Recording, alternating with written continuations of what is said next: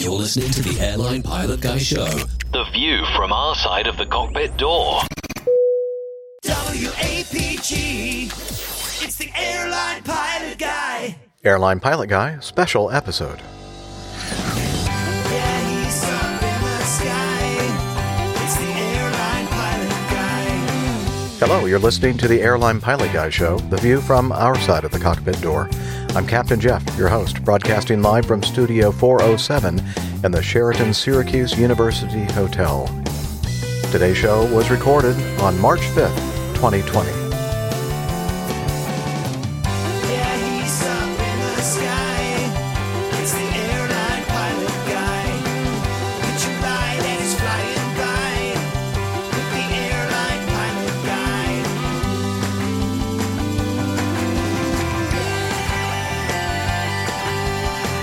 In today's episode, we talk with one of the first APG crew members who's been on sabbatical for almost 4 years.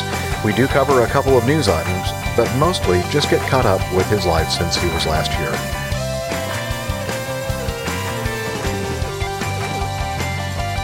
So get all settled in, tray tables and seat backs in their upright and locked positions.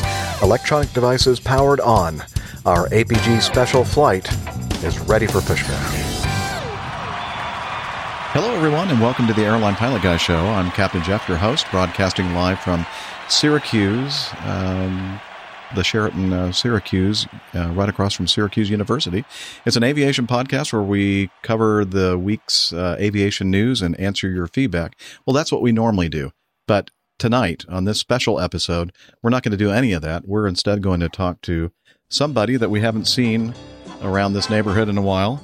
And his name is Captain Rick, or many of you know him by his moniker Miami Rick.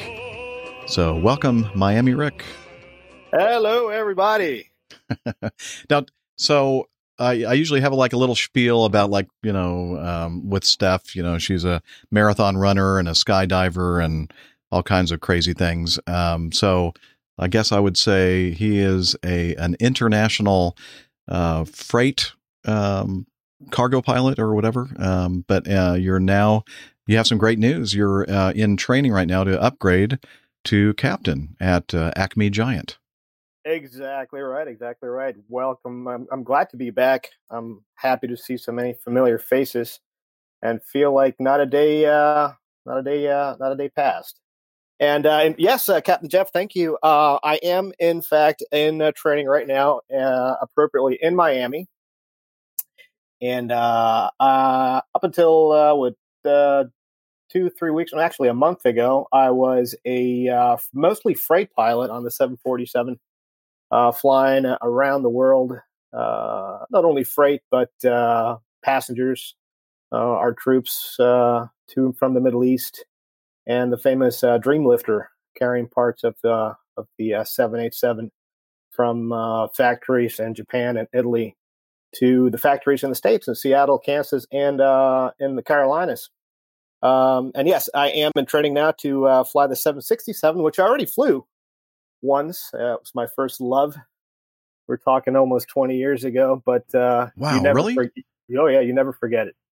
Well, to refresh everybody's memory about that, the people that know you and have seen you in the past on the show, and also to kind of bring everybody up to speed that, because you haven't been on the show like in 257 episodes or so. Well, no, wait, I take that back. That was from today's episode to your first show as a co-host. So that's actually not correct.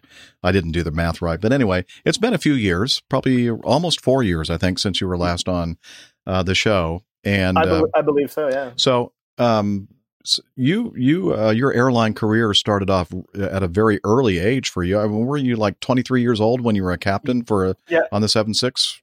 727. Oh, 727. Okay. I was 27 years old when that happened. Actually, okay.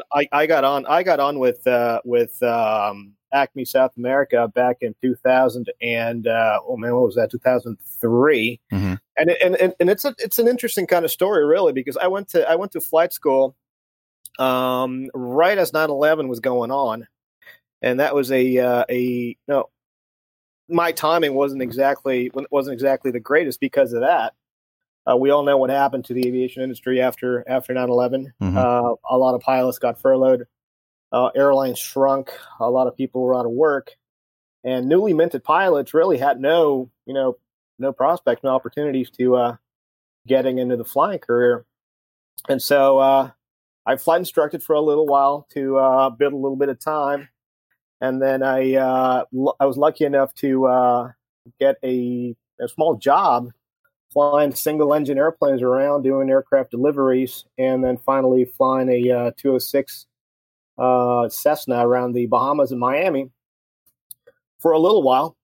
And but that wasn't going to make it. That wasn't going to do it for me because I had obviously loans to pay back, and things were kind of a little tight back then as well. So through a contact of mine in South America, I ended up interviewing, getting hired for Acme South America, and it was supposed to be a 2-year deal, but it turned into a 13-year deal. So while things were kind of tight as far as the job market in the States, for some reason things in South America were quite good.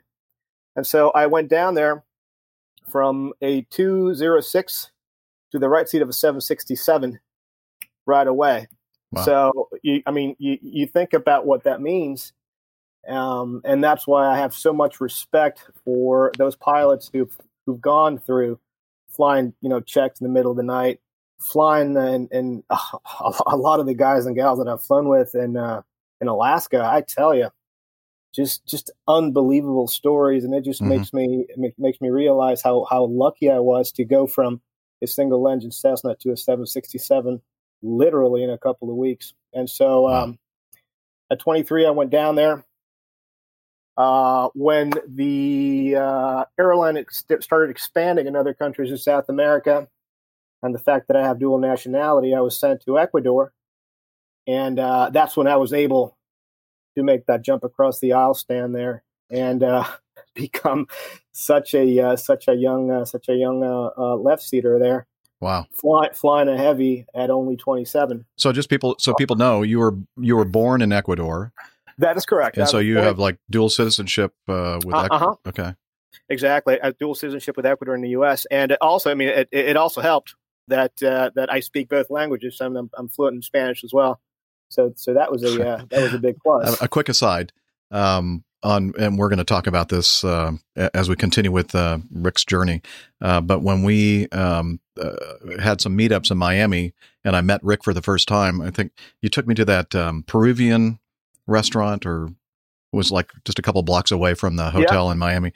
And I never ever knew that Rick could speak, such fluent Spanish, but he just started, all this stuff starts coming out of his mouth, and I'm looking at him like, what do you sound like, you speak this language all the time. And it was just amazing. And because I could not detect any kind of an accent at all in your regular American accent, speech, English. It's really funny.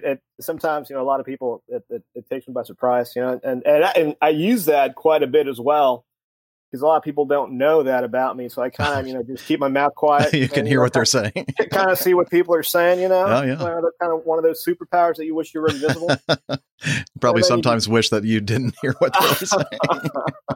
And then you just kind of smile and nod. And then, a couple of days down the road, you speak to them in Spanish and they go, oh.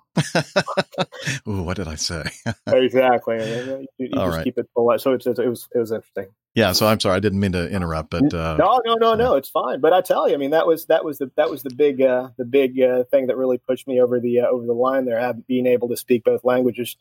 And a lot of people don't know this, but everyone knows that English is the language of aviation, but not so much in South America and other countries around the world. China, France, and Africa and Russia. But in South America, ATC is in Spanish.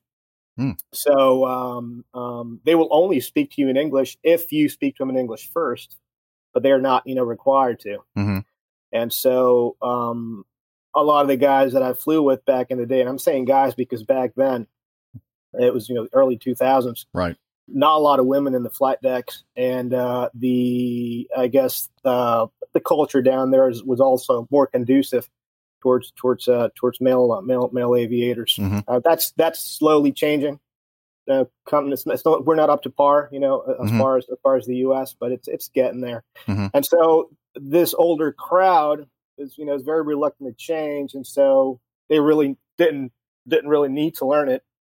And so when they flew to the States, they always would fly with someone that was well versed in English and stuff like that. So that also did help, because a lot of times, a lot of these older captains used young FOs like me to help them out to get into the States. Because I tell you, you go into JFK and you don't speak English. Yeah, you can ask the Chinese. Well, I mean, it's intimidating for those of us who do speak English flying into a big place like John F. Kennedy International. That's because sometimes with their accents, even if you do speak English, you go, what is he saying? what are they? Yeah, exactly anyway. Right. So you did that, the passenger operation for Acme South America for how long before you made a change toward the freight operation? Right. So I flew the 767 until 2011. Late 2010, I finished flying. I went to school late 2010. 2011, I began flying the 777 freighter. And I was bit by the freight bug. And I tell you, I never looked back. Yeah, I could just tell you just love that lifestyle. That's awesome. Oh man, flying freight is, you just think about it this way. It's being a banker versus being, I don't know, something really laid back. Mm-hmm. It's just kind of how I can put it there. A surfer dude. A surfer dude, exactly. Just hanging out in the back dude. Hanging out in the back of your van, cruising up and down the beach. And it was great. It was great. No passengers. It's just not my cup of tea. Yeah. I don't. I totally get it.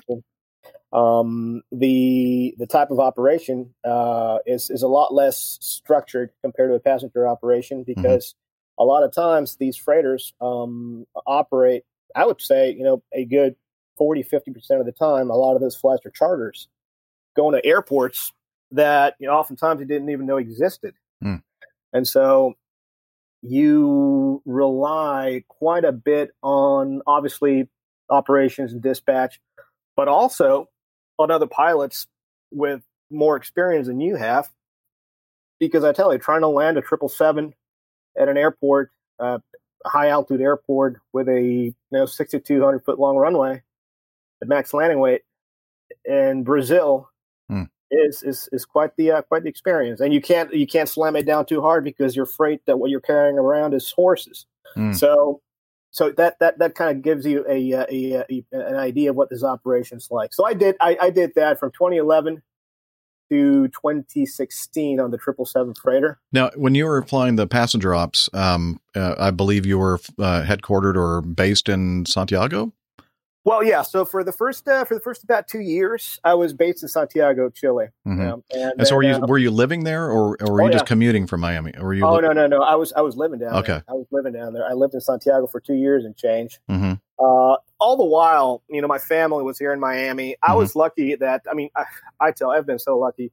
The bulk of the flights and the bidding system allowed me to fly to Miami almost constantly. So it's like I never left home. It was great. When I was flying out of Santiago, the route network was a bit was larger than it was when I moved to Ecuador to fly for Line Ecuador. Okay. Acme South America.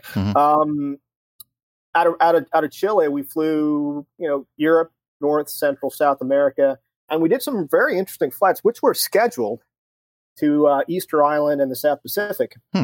And those were really nice. And that kind of operation was really interesting as well, because, say, for example, you're going to Easter Island, you're going to an airport that's 5 hours and change away from land, and obviously past the hour mark, as when you're flying away from land for more than an hour, you enter what's called ETOPS, extended twin engine operations. And add to that the fact that it is the most remote island in the world. So once you get to a certain point, you don't have enough fuel to come back. So the airport has to wait for you, and nobody can take off and land. Nobody can get near the runway in case something happens. you wouldn't have a place to land. So it's a really, really interesting operation as well. So we did that quite a bit, Easter Island, South Pacific, all over South America. And then I got my first taste of North Atlantic operations, going from Santiago. We would go to Brazil and then on from there across the pond to Madrid and Frankfurt on the 767. And then when I went to Ecuador, the route network was a lot smaller. I would only fly. I only had 4 destinations. It was New York, Miami, Madrid, and Lima, Peru. And 8 times out of 10, I would request to fly to Miami, which I always did. So it's like it's like I never left, but it was great. And so you finally did leave and ended up actually living again back in Miami when you were doing the freight ops for this airline, right? Yeah, the freight ops was great because, as you said, exactly, Captain Jeff. I lived in Miami. The hub for the freighter operations was Miami, and basically what would happen is the company would bring all their freight from all their South American locations, consolidate that in Miami. And then we would take the freighter, fill it up with 105 tons of freight, which is only 15 tons short of what the 747 can carry. Wow. So it's on only 2 engines. And we would go, full freight over to Amsterdam and Frankfurt. We'd stop in Switzerland, all sorts of places. And we would also fly a couple of charters on that thing as well. So I got my first taste of the 777 and freight flying, and starting in 2011. Okay. So, fast forward to, before you left that freight operation and joined the one that you're with now, at what we call Acme Giant. So you were flying this 777 freighter, and you said a colleague of yours told you about this podcast. And let me see. Well, I'm not going to say anything else. I'm just going to play the first piece of audio feedback that was sent in from Rick. Are you ready for this? All right. Here we go. Back. Hello, Captain Jeff. My name is Rick. I am a new listener. I've been listening to your podcast for about 3 months now, and I found out about it through a colleague of mine. He told me to listen to it, and I absolutely loved it. And this is the first time I'm leaving feedback. I've been meaning to do it for a while now. A little bit about myself. I am a 777 pilot. I'm based out of Miami. I work for a major international cargo outfit.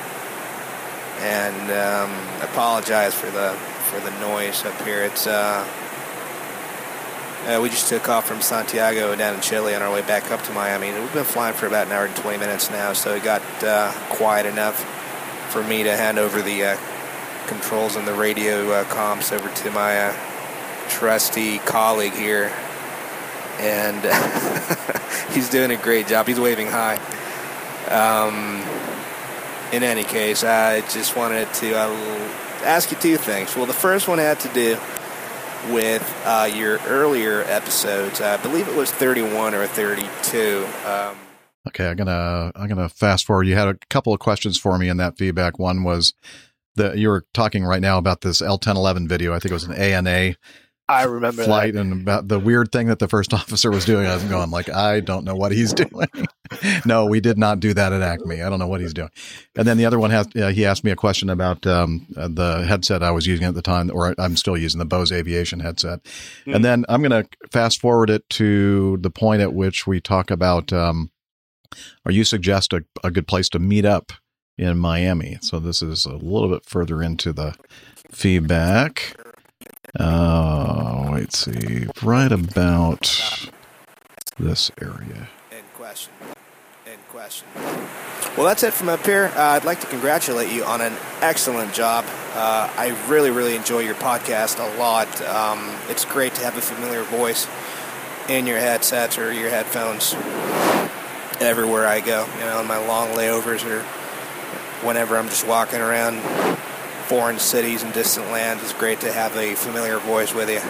And for me, you are it.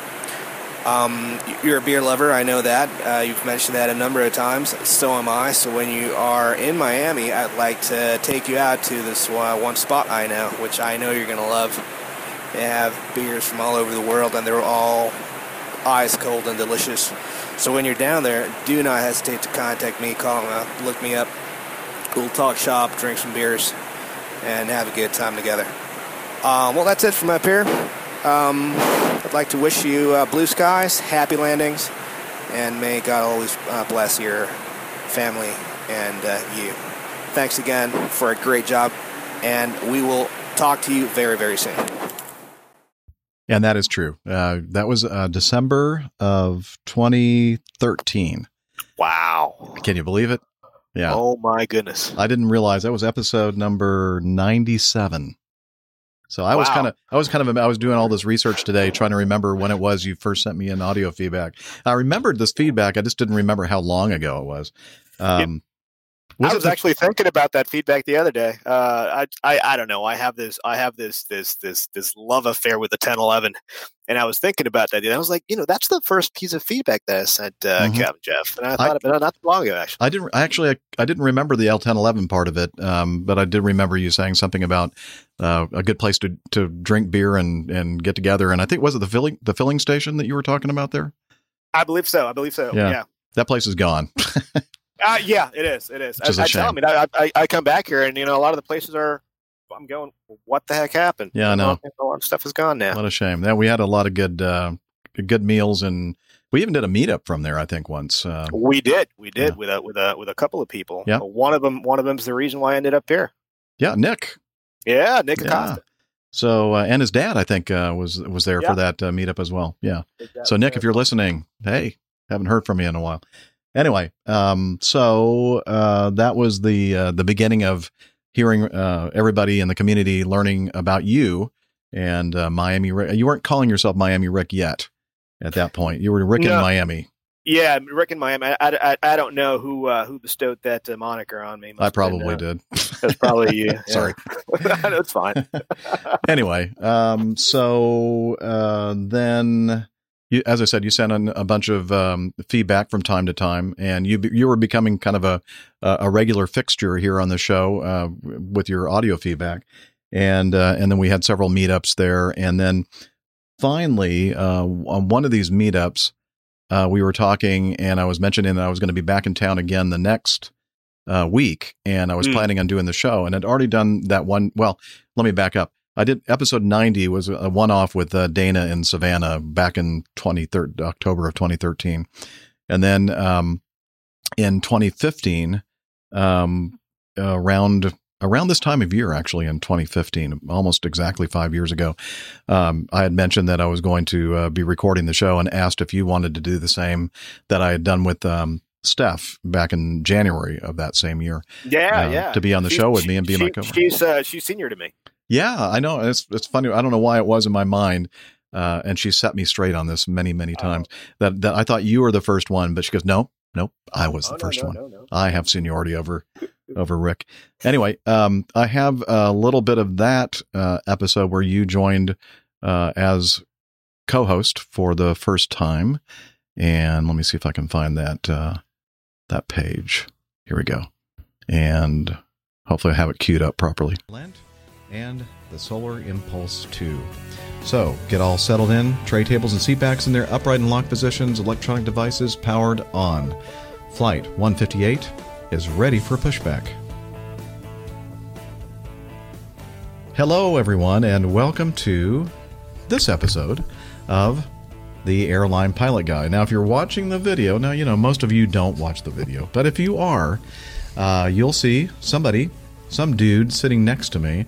And why don't you say hello, sir? Hello, everybody. I am Rick, the guy that's always talking your ear off with all that feedback. I'll try to keep it short one this time.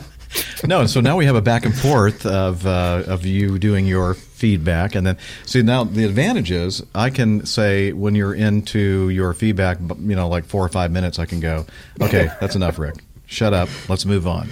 Right. Of course, I'm certainly one to talk, right? Because I can talk for 3 hours or more straight without taking a breath. So anyway, I'm in Miami, Florida, as I mentioned. Rick, this is where Rick lives. And just so in case somebody's new to the show, tell the listeners who you are and what you do and that kind of stuff. Well, I am a fellow airline pilot. I am originally from Miami, Florida. I fly the Boeing 777, lucky 777 driver. I've been flying that beautiful airplane for about 3 years now, and before that I flew the 767, both seat positions, so I've been at it for a little while. Started listening to the podcast a while back, and just love it. Great podcast, great community, great information. Always learn a lot, and just everybody that makes a part. Everybody that's a part of this podcast, it just makes it what it is. So it's just great to be here, and really, really happy to be here alongside Captain Jeff. So. Yeah, it's great. And so here's the deal. I met Rick. I don't know. You've gone to a couple meetups here in the Miami area. Yeah. I guess last year in the fall or something? It was October of last year. Yeah, okay. So that's when we first met, and I've been here a few times since, and so I think I've had a total of at least 3 meetups here, maybe 4. Yeah. I know we had one last week at Fort Lauderdale. You were on a trip. I was away flying now. I missed that. Yeah, not last week. The week before, that big marathon 5-day trip that I had. I know he's thinking, 5-day trip, that's nothing. But for me, a domestic... I do 10-day trips. Yeah, there you go. So, but so you fly international mostly, right? Yeah, or all? Mostly international. Well, it's all international. Yeah. All our stuff is all over the place. So it's we're away usually for about 8 to 10 days at a time. But I fly domestically, so a 5-day trip domestically is a long trip, at least for me. Now, in the Air Force, I used to fly military transports, and we go, our average trip was 7 days, and we even had one that was a 16-day trip. Wow. It was a double Diego. Diego Garcia, the atoll out in the middle of the Indian Ocean. Anyway, so why was I saying that? Oh, that was when I was here last for... that's not true. Well, I go on and babble on and on and on and on and on about... so anyway, that was... Here, let me turn that off so it doesn't rear its ugly head again. Anyway, that was episode 158, which was March. I think we recorded it on March 11th, 2015. And so Rick was still flying the 777 freighter and living in Miami and based in Miami for the rest of that year and then some of the following year, 2016. And then, as I said, right around, I think May or so of 2016 is one of the last times, I didn't get the exact one, but one of the last times we saw Rick because you had a job change. I did. So it's actually quite interesting because I remember I flew my last 777 trip from Sao Paulo, Brazil, to Quito, Ecuador, to Miami, Florida on April the 2nd. This was a Saturday. And on April the 4th, a Monday, I was sitting in class starting this new job with Acme Giant. So I didn't miss a beat. So I went from one straight to the other. It's funny because by the time I got checked out on the 747, I was still curtain on the 777. So for a little while there, I was curtain on 2 airplanes. I'm starting to see a thread here, except for the Cessna 206 gig that you had. It seems to me like most of the airplanes you have flown have all started with the B, Boeing. Well, yeah. you know me. Yeah, and I think everybody else knows that I'm a little bit of a Boeing fan over here. And we really missed that back and forth banter between you and Airbus Nick. And I'm being very sarcastic when I say that. Well, Airbus Nick still flies something with an A, except it's not an airplane. We're not an armchair. That's right. but still, we still miss him a lot. Oh yeah. So anyway, so you joined back about 4 years ago, and 4 years ago, yeah. And you got checked out on the first officer seat of the 747, flying all over the world, literally. And so, kind of get us up to speed with what you're up to right now. And you're in Miami right now, right? I am in Miami, appropriately. So Okay. Miami, Rick in Miami. Yeah. So yeah, I mean, I tell you, after 4 years of doing this around the world stuff, it really does, take a little bit of a toll on you. Not as, I'm not, old yet, but like get me. close to, getting close to 40, I do start to feel it a little bit, and that, going around the world and staying up, sometimes, 30 hours staying up at 30 hours at a time really does have a way of getting to you. That's not even good for a young person. No, it's not. It's not. And I tell you, I mean, it's something about being up there. It's when you set foot in one of those airplanes and you get on you step on the jet in Hong Kong, and your final destination is, I don't know, Leipzig in Germany, and you have a stopover in Almaty, Kazakhstan. And the flight without the stopover would be 12 hours plus. With that stopover, it gets you pretty close to your max duty day. And you don't feel it because you're flying. And the way we do it is we kind of break up the flight in rest periods and flight periods. And the rest periods and flight periods are short enough where a 12-hour flight doesn't really feel like a 12-hour flight. But at the end of the day, you've been up for 24 plus hours. So, doing that for 4 years straight kind of, it did get a little old after a while. And so the opportunity came up to not only change seats and go back to the left, but also to fly a smaller airplane, flying shorter routes in a more localized area. Hopefully, if I can hold it, domestically, which is what I'd like to do, because the 76 still does a lot of international stuff. We'll fly the Middle East, we'll do stuff in Asia, stuff like that. We won't do around the world stuff. On the 7.4, I was gone for 16, 17 days, and those 17 days I would go around the world twice, sometimes. Wow. 1.5 times sometimes. So I'm really looking forward to, just kind of taking it easy now, relaxing a little bit more. You're getting to be an old man and settle. You need to settle down. I know, all this long haul stuff really does get old quick. So I'm happy to do that. I'm happy for you. I think everybody here is happy for you to kind of, do something that's not quite so fatiguing for a living. So when are you going to be finished with your upgrade training? Well, started at Sims not too long ago, actually. Today, no, I did my second sim today, and the way it's kind of broken up is you do some fixed space sessions. So these simulators are multi-million-dollar piece of equipment where it's basically the flight deck of the airplane propped up on hydraulic jacks with a fantastic visual system. And you can get, rated and trained and qualified to fly the aircraft without ever setting foot on the aircraft. So these things are just amazing. But the training itself, it doesn't begin with a full flight simulator. You actually begin first with what's called a fixed space simulator, which is the same sim, but without the motion activated. It's only the visual and obviously all the controls and the yoke and the cockpit and all that stuff. And really what you do that for is it's more to get in touch and more to get familiar with what the procedures are, different flows for different seats. The captain has one set of flows, the FO has one set of flows on different stages of flight. And so it's better to do it and actually handle the controls and push the buttons and play with the yoke stuff to get a feel for what the airplane is. Now, I've done this before in the 7.6, so for me, it's really nice because it's kind of like watching a movie the second time around and kind of catching those little nuances that you didn't catch first time around, So that's kind of what it feels like to me. And I'm really enjoying it because it's not like I'm learning something new. I'm just going back to what I did, albeit all these years ago, but it's still all in there. And I'm very, I love systems and I love the intricacies of how things work. And that's why we have the rickets over there.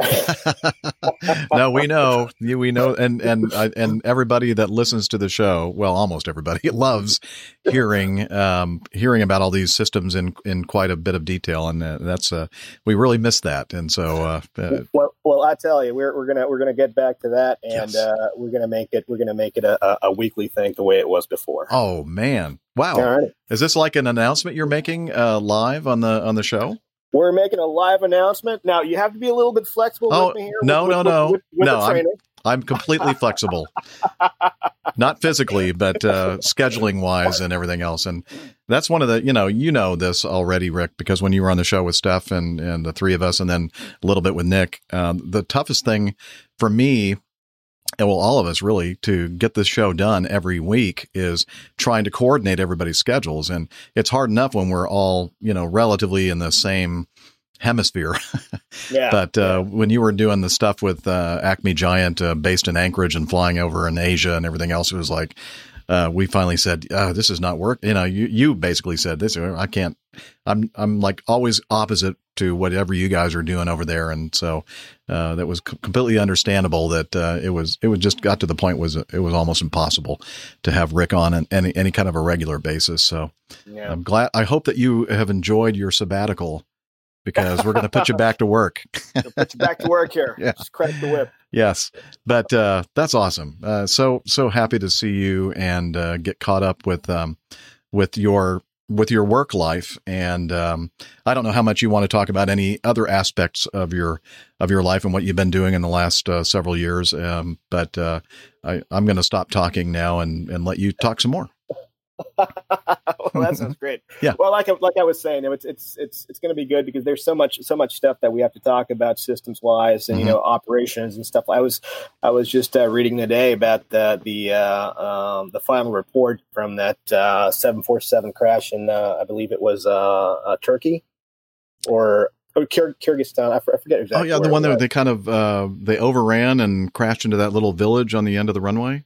Yeah, and why that happened, and it's the fact that they captured a glide slope, but it wasn't the correct glide slope, and how that works. And so, I mean, there's a lot. See, right then and there, we have a 3-hour episode. There you go. Yeah, absolutely.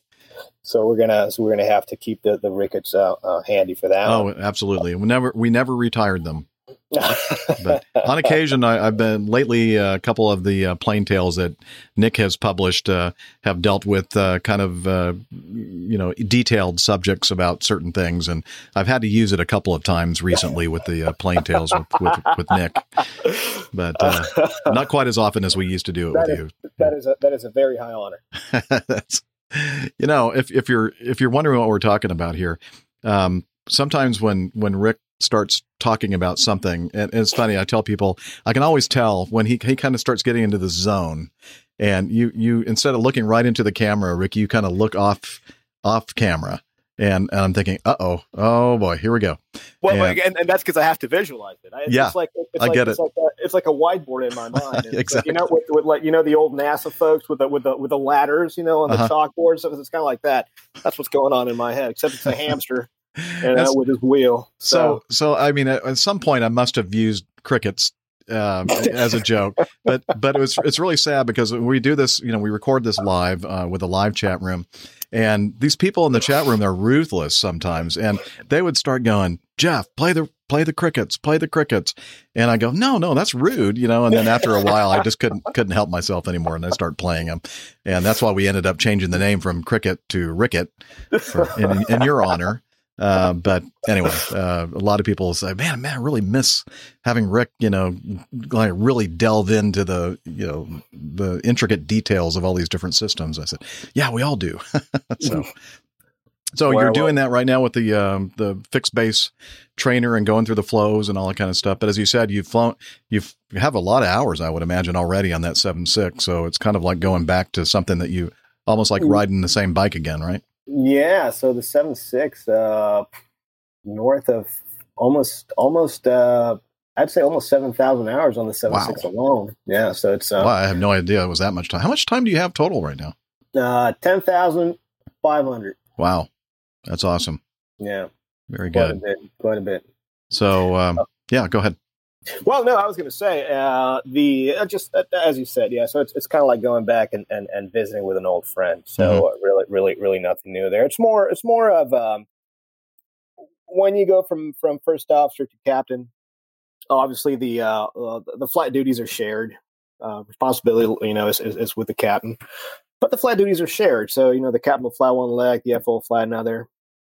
And so when you upgrade it, things are more focused on the management of the flight, the management of time, the management of resources, the decision making, and company procedures, and really, keeping yourself and the aircraft and your crew and your passengers out of harm's way. Mm-hmm. And there's a lot less flying and a lot more studying that goes with that.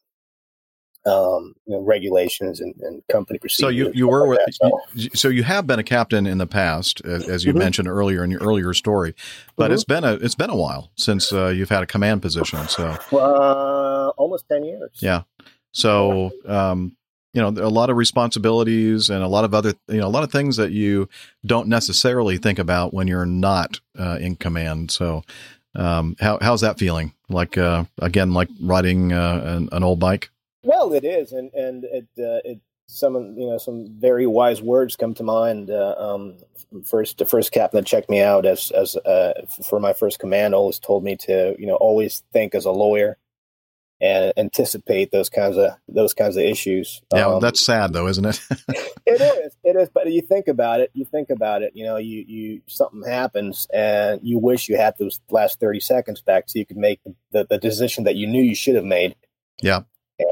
So it just kind of it makes you very conservative in your decision making process, which I think is the way it should be. Oh yeah, and it's funny because the older I get, the more conservative I get, and I look back at some of the things I used to do when I was a student pilot and a private pilot, and I go, "Oh my goodness gracious, how?"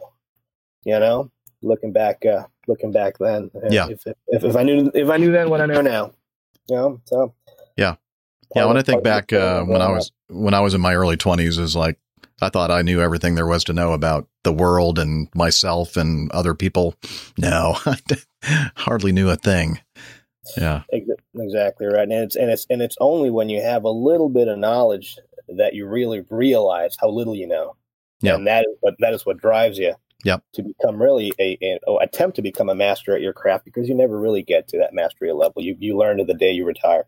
Yeah, but the best pilots out there are the ones that are constantly trying to improve the way we perform our craft. Exactly right. And actually consider it a craft. I mean, I'm sure you probably fly with pilots that don't think of this as a craft at all. It's just a job to them. No, yeah, it's a boat payment and a house payment, and it shows. It really shows, and it's sad. I'm not judging. People have different motives for doing things, but let me do the judging. I will be the jury. No blindfold over here. So I think I interrupted you when you were saying how long it was going to be before you're completely checked out and flying the line again. So as I was saying, the program is kind of broken up in parts. The first part was the systems and ground school stuff that culminated with the oral exam, and it's kind of an interview with a line check airman or a designated examiner. And after that portion is done, you go through the flight simulator, fixed base and full flight simulator, and that culminates with a check ride. And that is supposed to happen at the end of this month. And then after you're done with that simulator training and check ride, you go through what's called IOE, initial operating experience. And a lot of people ask me, well, why do you have to go through all this training again if you're already typed on the 767? And the reason behind that is that I hold 3 airline transport pilot licenses, one for Ecuador, one for Chile, and one for the United States. And my 767 type rating, both SIC and PAC, were on my Chilean license, and not on my American license. And so you can't transfer type ratings from license to license, from a foreign country to the United States. And so I had to go through the training again, which I don't mind. Yeah. Like I said. So at the end of initial operating training, initial operating experience, I'll be checked out as a captain again on the 767. With certain restrictions. There'll be certain things I can't do. One of them will be a low visibility operations, low visibility approaches, until I get past 100 hours on the aircraft, and they'll be completely released to the line, and there'll be no problem there. So I'm hoping that by the time May, early June comes around, I'll be all done, ready to go. Okay, great. That's fantastic. If you're just joining us on the show, when we're doing this live on Thursday evening, the 5th of March, 2020, we are doing a special show, not our normal thing. On occasion, we'll do something like this for special occasions and special people like Miami Rick. And so we, he's back in the saddle again, and we're so happy that he is going to rejoin the APG crew. And I'm sure that it's probably going to take months and many, many shows to kind of completely catch up with everything that has been going on with him these last 4 years. And let's see, what else did I want to say? Producer, director, do you have anything that any particular direction? See, I told you. See, Rick can see what I'm seeing. We see Liz, her little video thumbnail there, and she's like giving signs and typing us messages and stuff like that in the background. And so I'm looking for direction from our producer, director. Let's see, just over 15 minutes left to the 1 hour mark. Well, I guess we could, if you wanted to.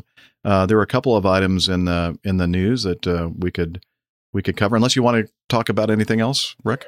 I mean, I'm game for whatever you want to do. I don't want to. Don't worry. We're not going to do the 3 hour show thing because I got to get up early in the morning, and I'm sure you probably do too.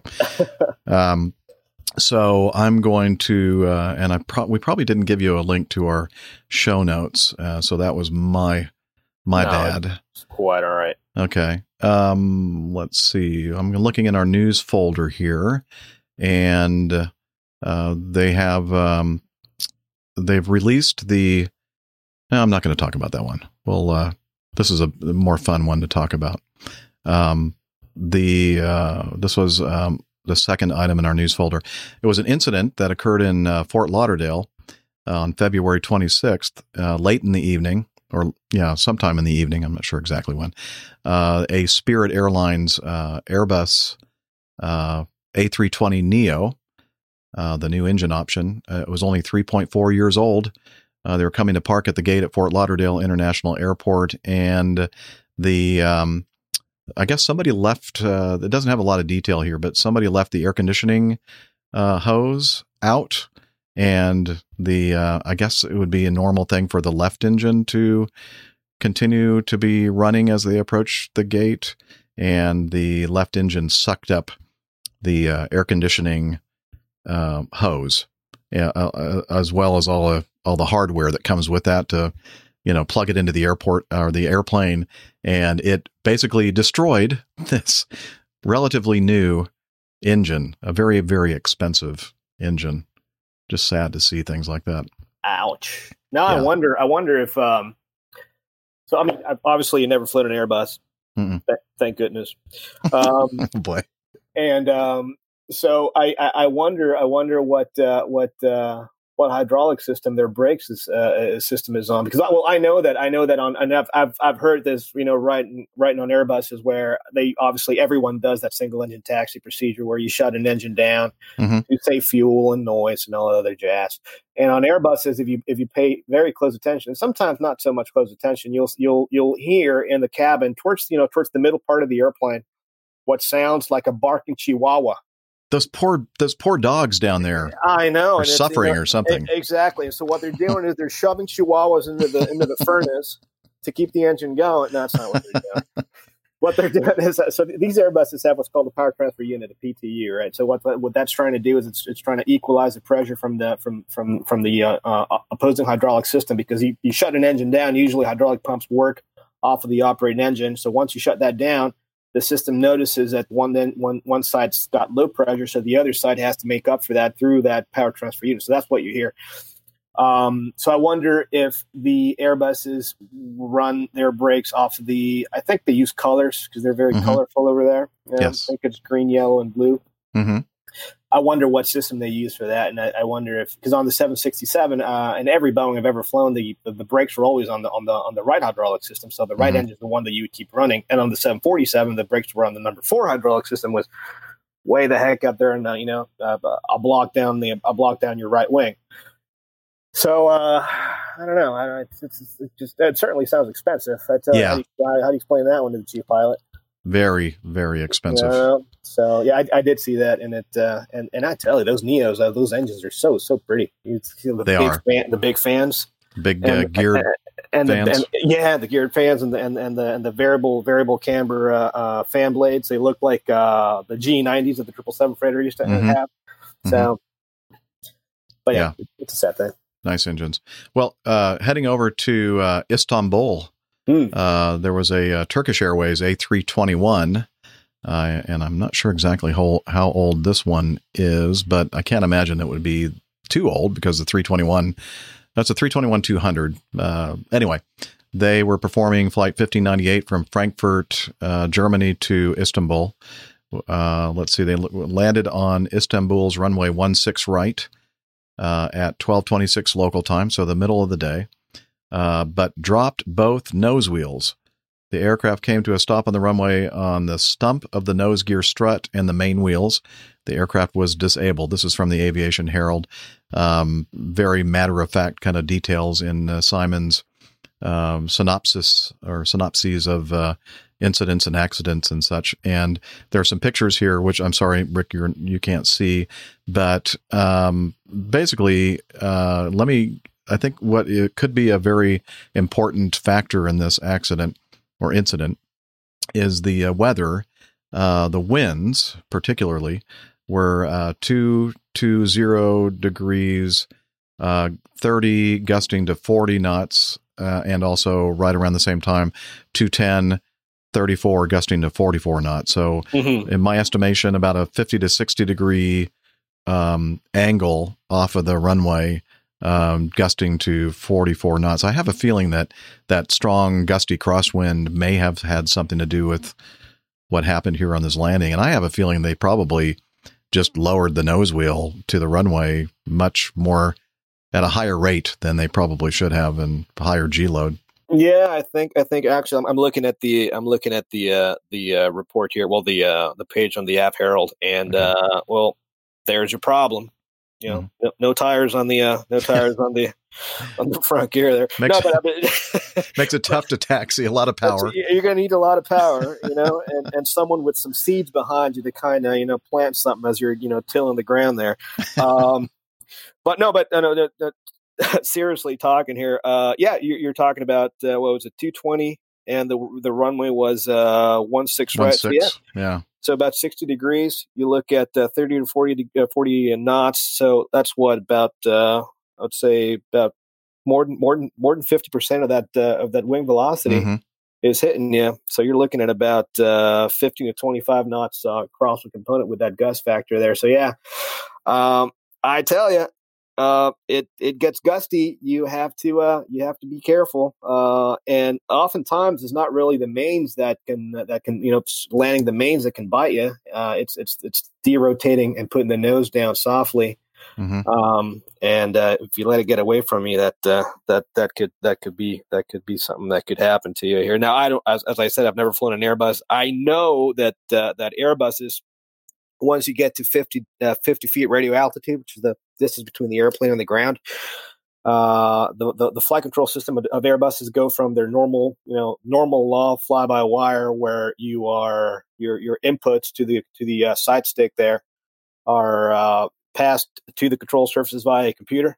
At 50 feet, you go to what's called direct law. So there's no more filtering of your inputs through your flight control computers. It just goes basically not directly, but it's unfiltered input. So I wonder if that has something to do with how heavy that landing or that derotation must have been. Because often, I tell you, every airliner that I've flown, and probably Captain Jeff can attest to this, when you bring the nose of the airplane down, you never introduce a nose down input to the controls ever, not ever. No. So what you do is you just, you land the mains and you basically hold the nose and gently place it on the runway. But then again, this gusty wind here might have had something to do with it.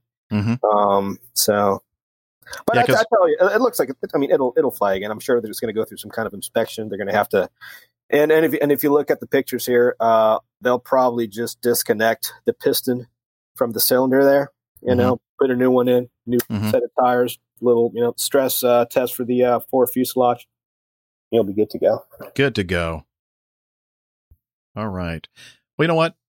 I'm going to save the rest of these news items for the show that we're going to do on Saturday morning.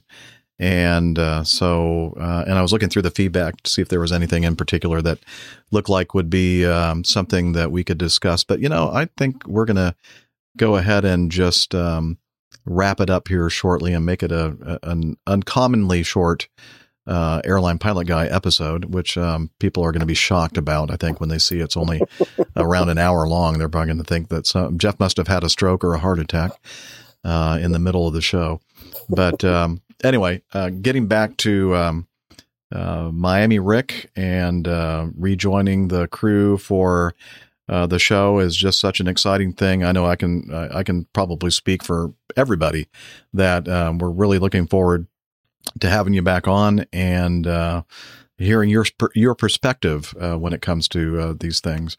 And anything else you'd like to say before we wrap it up? No, just thank you so much, Captain Jeff, for having me back.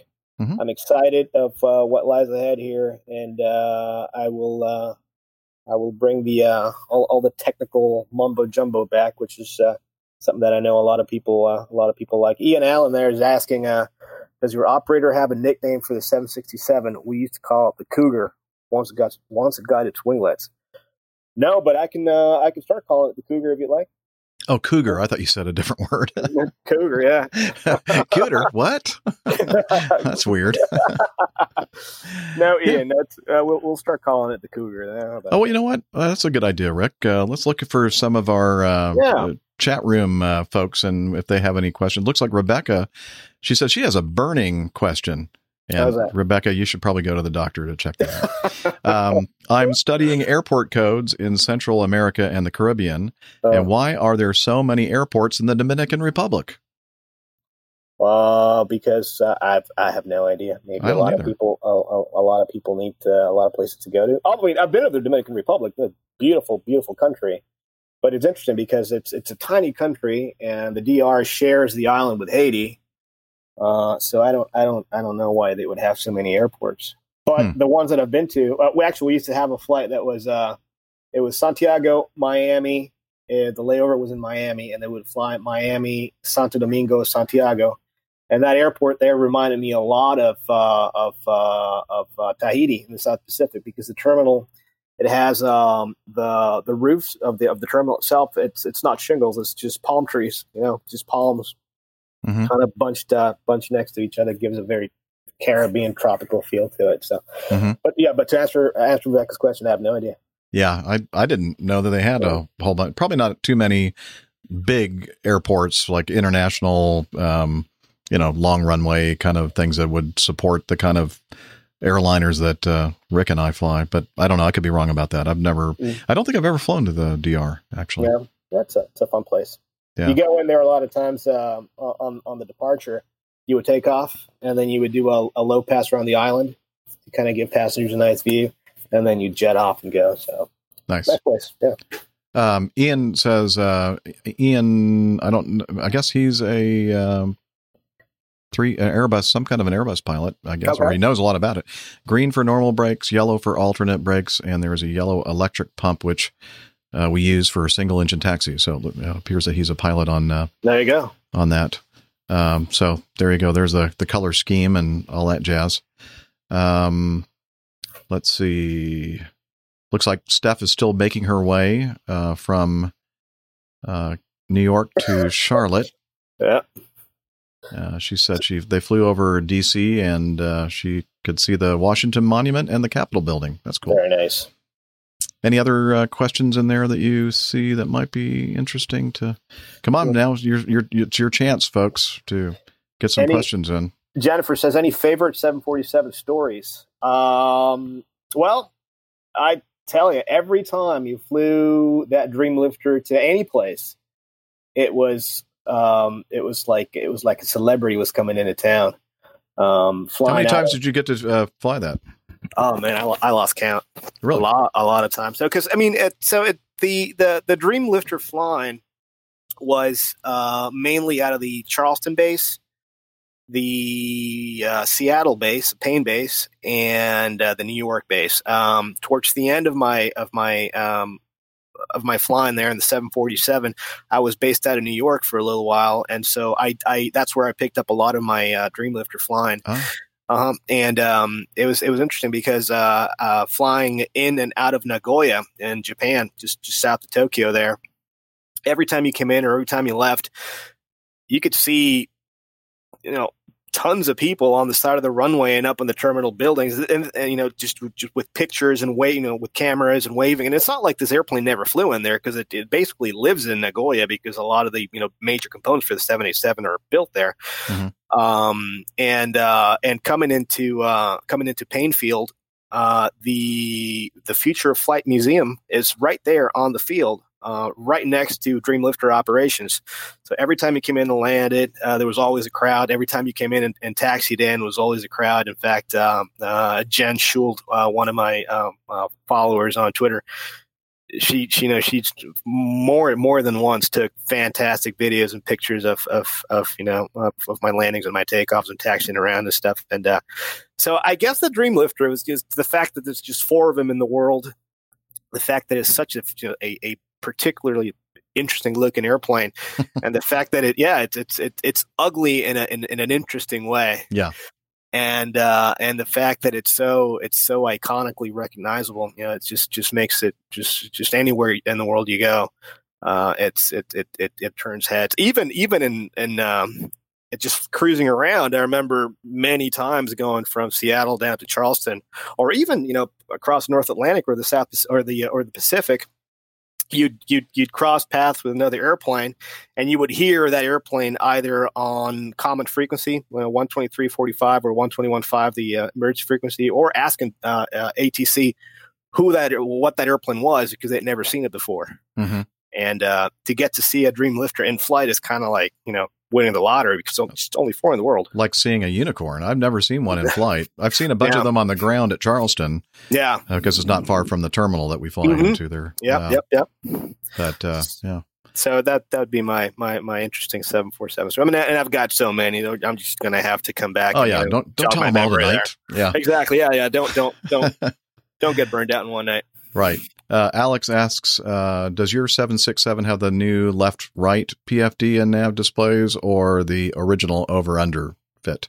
So for now we have the original over-under, the catheter ray tube, small, ADI and small HSI. But later in the year, as the C-checks come due, C-check is a heavy maintenance check that every airplane has to go through at specific periods, every number of years there. So they basically take the airplane apart and then they put it back together. So you're going to use that C-check to retrofit the what's called the LDS. It's a large display system, which are these 787 style instrumentation cockpit, which is going to be great. But it's going to be interesting because it's good for situational awareness, but there's only so much you can do as far as the interface between the automatic flight director system, flight management computer, and the pilot goes, because it is an older technology airplane.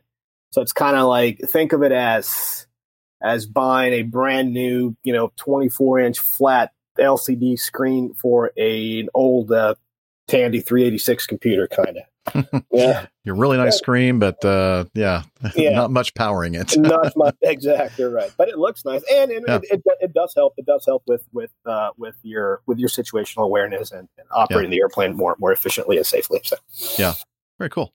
All right, well, Alex, I hope that answers your question. I think it did. Let's see. Anything else? Looks like Steph's in turbulence now. Oh no. Yeah. Tell the she's not on the 74 anymore, because I saw a post that she was on the 74, so she's going to be on an Airbus now. So yeah, tell her to hold on for dear life there. Okay. Well, she's probably hearing you say it. Or maybe, I don't know, maybe not. I don't know if she can actually see this. She probably can't see the stream from the airplane. She can only see the chat, maybe. I don't know. Yeah. Okay. Well, let's see. Deanna says the Dreamlifter is cool. I'd love to see it in person. Does it really fly nothing but 787 parts? Well, for now, it flies nothing but 787 parts. And the interesting thing about this is that since it only flies airplane parts, it's got something like 65,000 cubic feet of storage in the back there, right? Wow. And it's so big that the way to get parts in and out is by actually hinging the tail off the aircraft and loading the parts from behind.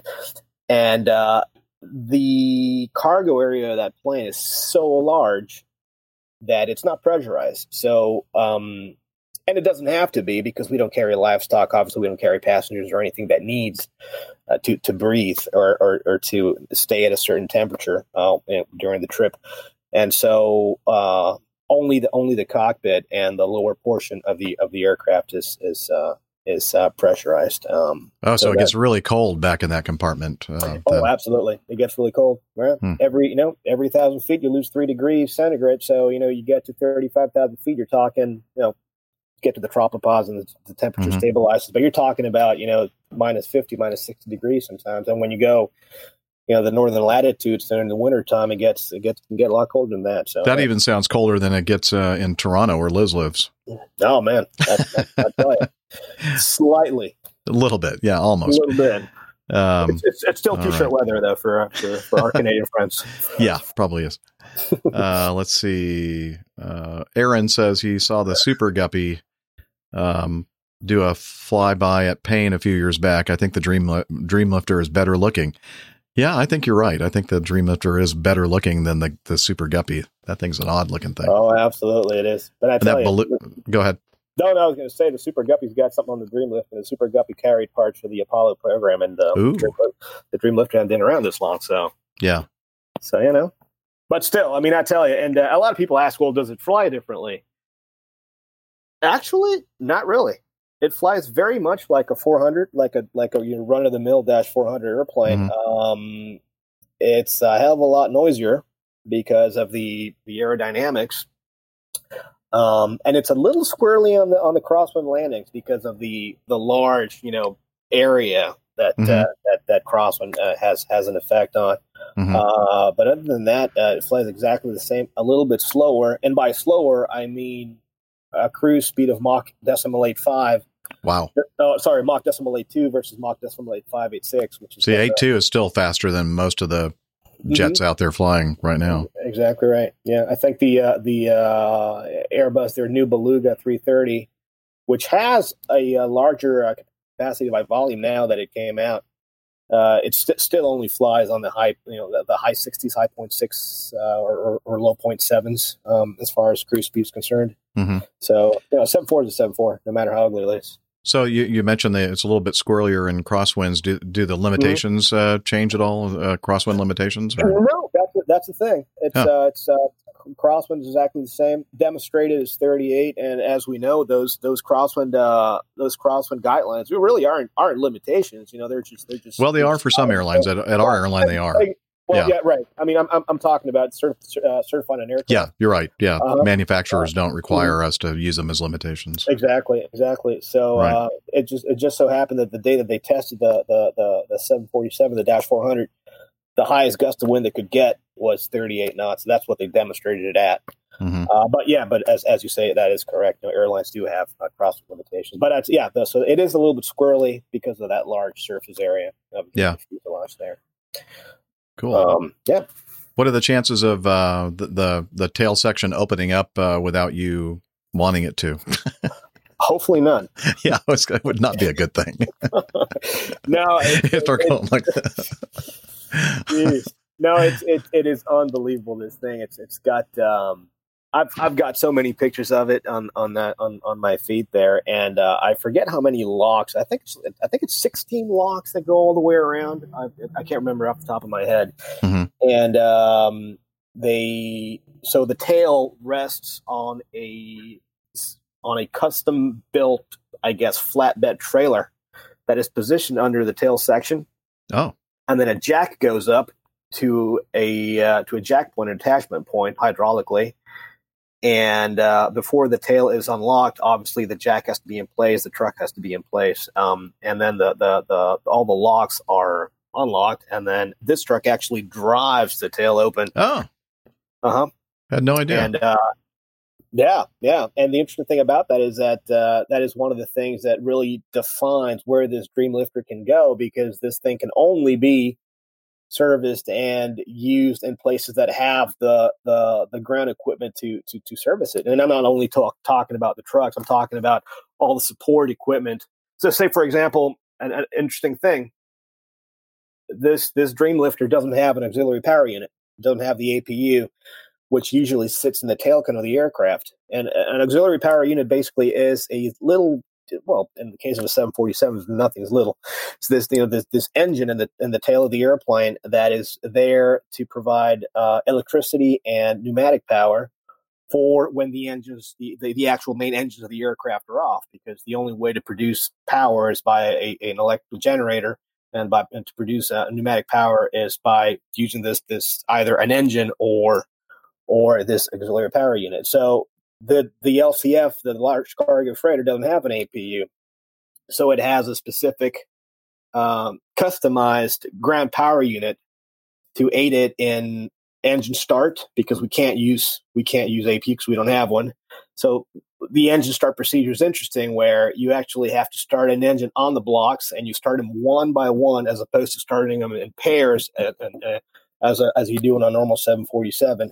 Oh. And then once you get one engine started, you actually have to do what's called the cross bleed start, where you use the bleed air from the engine that's running to turn the other engine, and then you use that to turn the other engine. So it's an interesting operation where you can only fly that airplane to airports that have the equipment that's able to support that operation, and you don't have that anywhere except for those particular. So that's trying to, if you ever had to divert to an airport that was not on the Dreamlifter, I guess, roster, it'd be interesting. Yeah. Yeah. You might be there for a day or two waiting for the ground support equipment to get there, right? Yeah, not only that, but you'd become very, very famous, as we saw once. Oh yeah, I didn't want to mention that. But, yeah. well, I did. So what exactly were you thinking when you were flying into Wichita? No, I'm just kidding. That happened before, Rick. I was thinking, I'm going to be famous tonight. Must not have had a really, really good feeling they must not have had a good feeling in their stomachs. No. This guy's now since retired, but you can't walk away from that. Yeah. Well, it's not the first time that an airplane has landed at the wrong airport, and it will not, sadly, be the last. It won't. I just hope it won't be me. Or me. It's not or any of us, right? Yeah. Yeah. All right. Well, I think we'll go ahead and wrap it up, Rick, so you can get some sleep and do some more studying, and I can get a little bit of sleep before my day tomorrow. And so if you're just listening to the show for the first time and you want to figure out what this whole Airline Pilot Guy show is all about, we do have a wonderful website, airlinepilotguy.com, where you can find out information about the crew, and you can find out information about our wonderful community, which is really the strength of this show, is the community that surrounds it. We have merchandise, and we have ways to support the show financially via the Coffee Fund. Let's see, so much more. Plane Tales has a separate page there, Nick's wonderful Plane Tales that we do on our normal episodes, and a way that you can send feedback to us. And basically the easiest thing to do is just send it to feedback@airlinepilotguy.com. If you want to use your voice recorder app on your phone, like Rick did back in December of 2013 when he sent in his first audio feedback, you can use that and then attach it to your email and send it to feedback@airlinepilotguy.com. You can also use this thing called SpeakPipe, which is another way to record audio, because we love hearing your voices on the show, and hearing your surroundings and everything else just makes things more interesting than listening to us read your feedback. We're also on social media. I mean, we have to be, right? Because this is new media, what we're doing here. And we're on Twitter, at APG Crew. And there you'll find pinned to the APG Crew Twitter ID the other IDs of the crew. And I'm pretty sure we still have yours there, Rick. But if not, we'll make sure that we get that updated. And I'll ask you here. Right now, what is your Twitter ID, so people can? You have, I don't know, probably millions of followers on Twitter. So not quite millions, but we're getting there. Yeah. So what's your ID? I'm at Miami_Rick. At Miami_Rick. At Miami_Rick on Twitter. On Facebook, you're probably, I don't know. Are you on Facebook? No, not really. Okay. Social media. So the bulk of what I do aviation related is on Twitter. There's some really good stuff on there. Well, on Facebook, we have a Facebook page. It's Airline Pilot Guy. Big surprise. So Facebook.com/Airline Pilot Guy. And we're also on Slack. And I'm going to let Hillel tell you about that right now. APG listeners, please join us on our Slack team. Slack is a communication, coordination, and sharing platform that works on your mobile, laptop, or browser. On Slack, we share news and ideas, we suggest episode and Plain Tales topics, we plan events and meetups. To get into the Slack team, please email me at slack@airlinepilotguy.com. That's SLACK, Sierra Lima Alpha Charlie Kilo @airlinepilotguy.com. Or send me a tweet with your preferred email address to @Hillel, and I'll send you an invitation. That's Hillel, spelled Hotel India 11 Echo 1, and see you in Slack. And until next time, wishing all of you clear skies, unlimited visibility, and tailwinds. Take care, and God bless. Bye-bye, everybody. Woohoo! Woohoo! Yeah, he's up in the sky. It's the Airline Pilot Guy. Good day.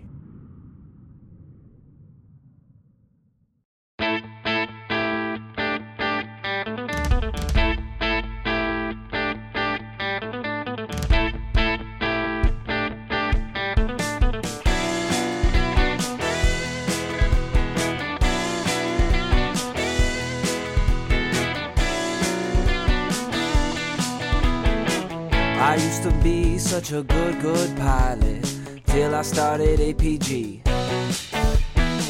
I opened doors for little old ladies. I helped them to their seats.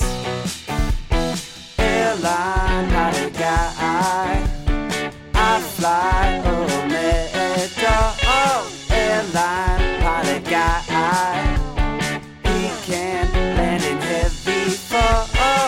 I got no friends 'cause I'm always flying. I just don't have the time. But I can land this old plane. I can land it just fine. Airline pilot guy,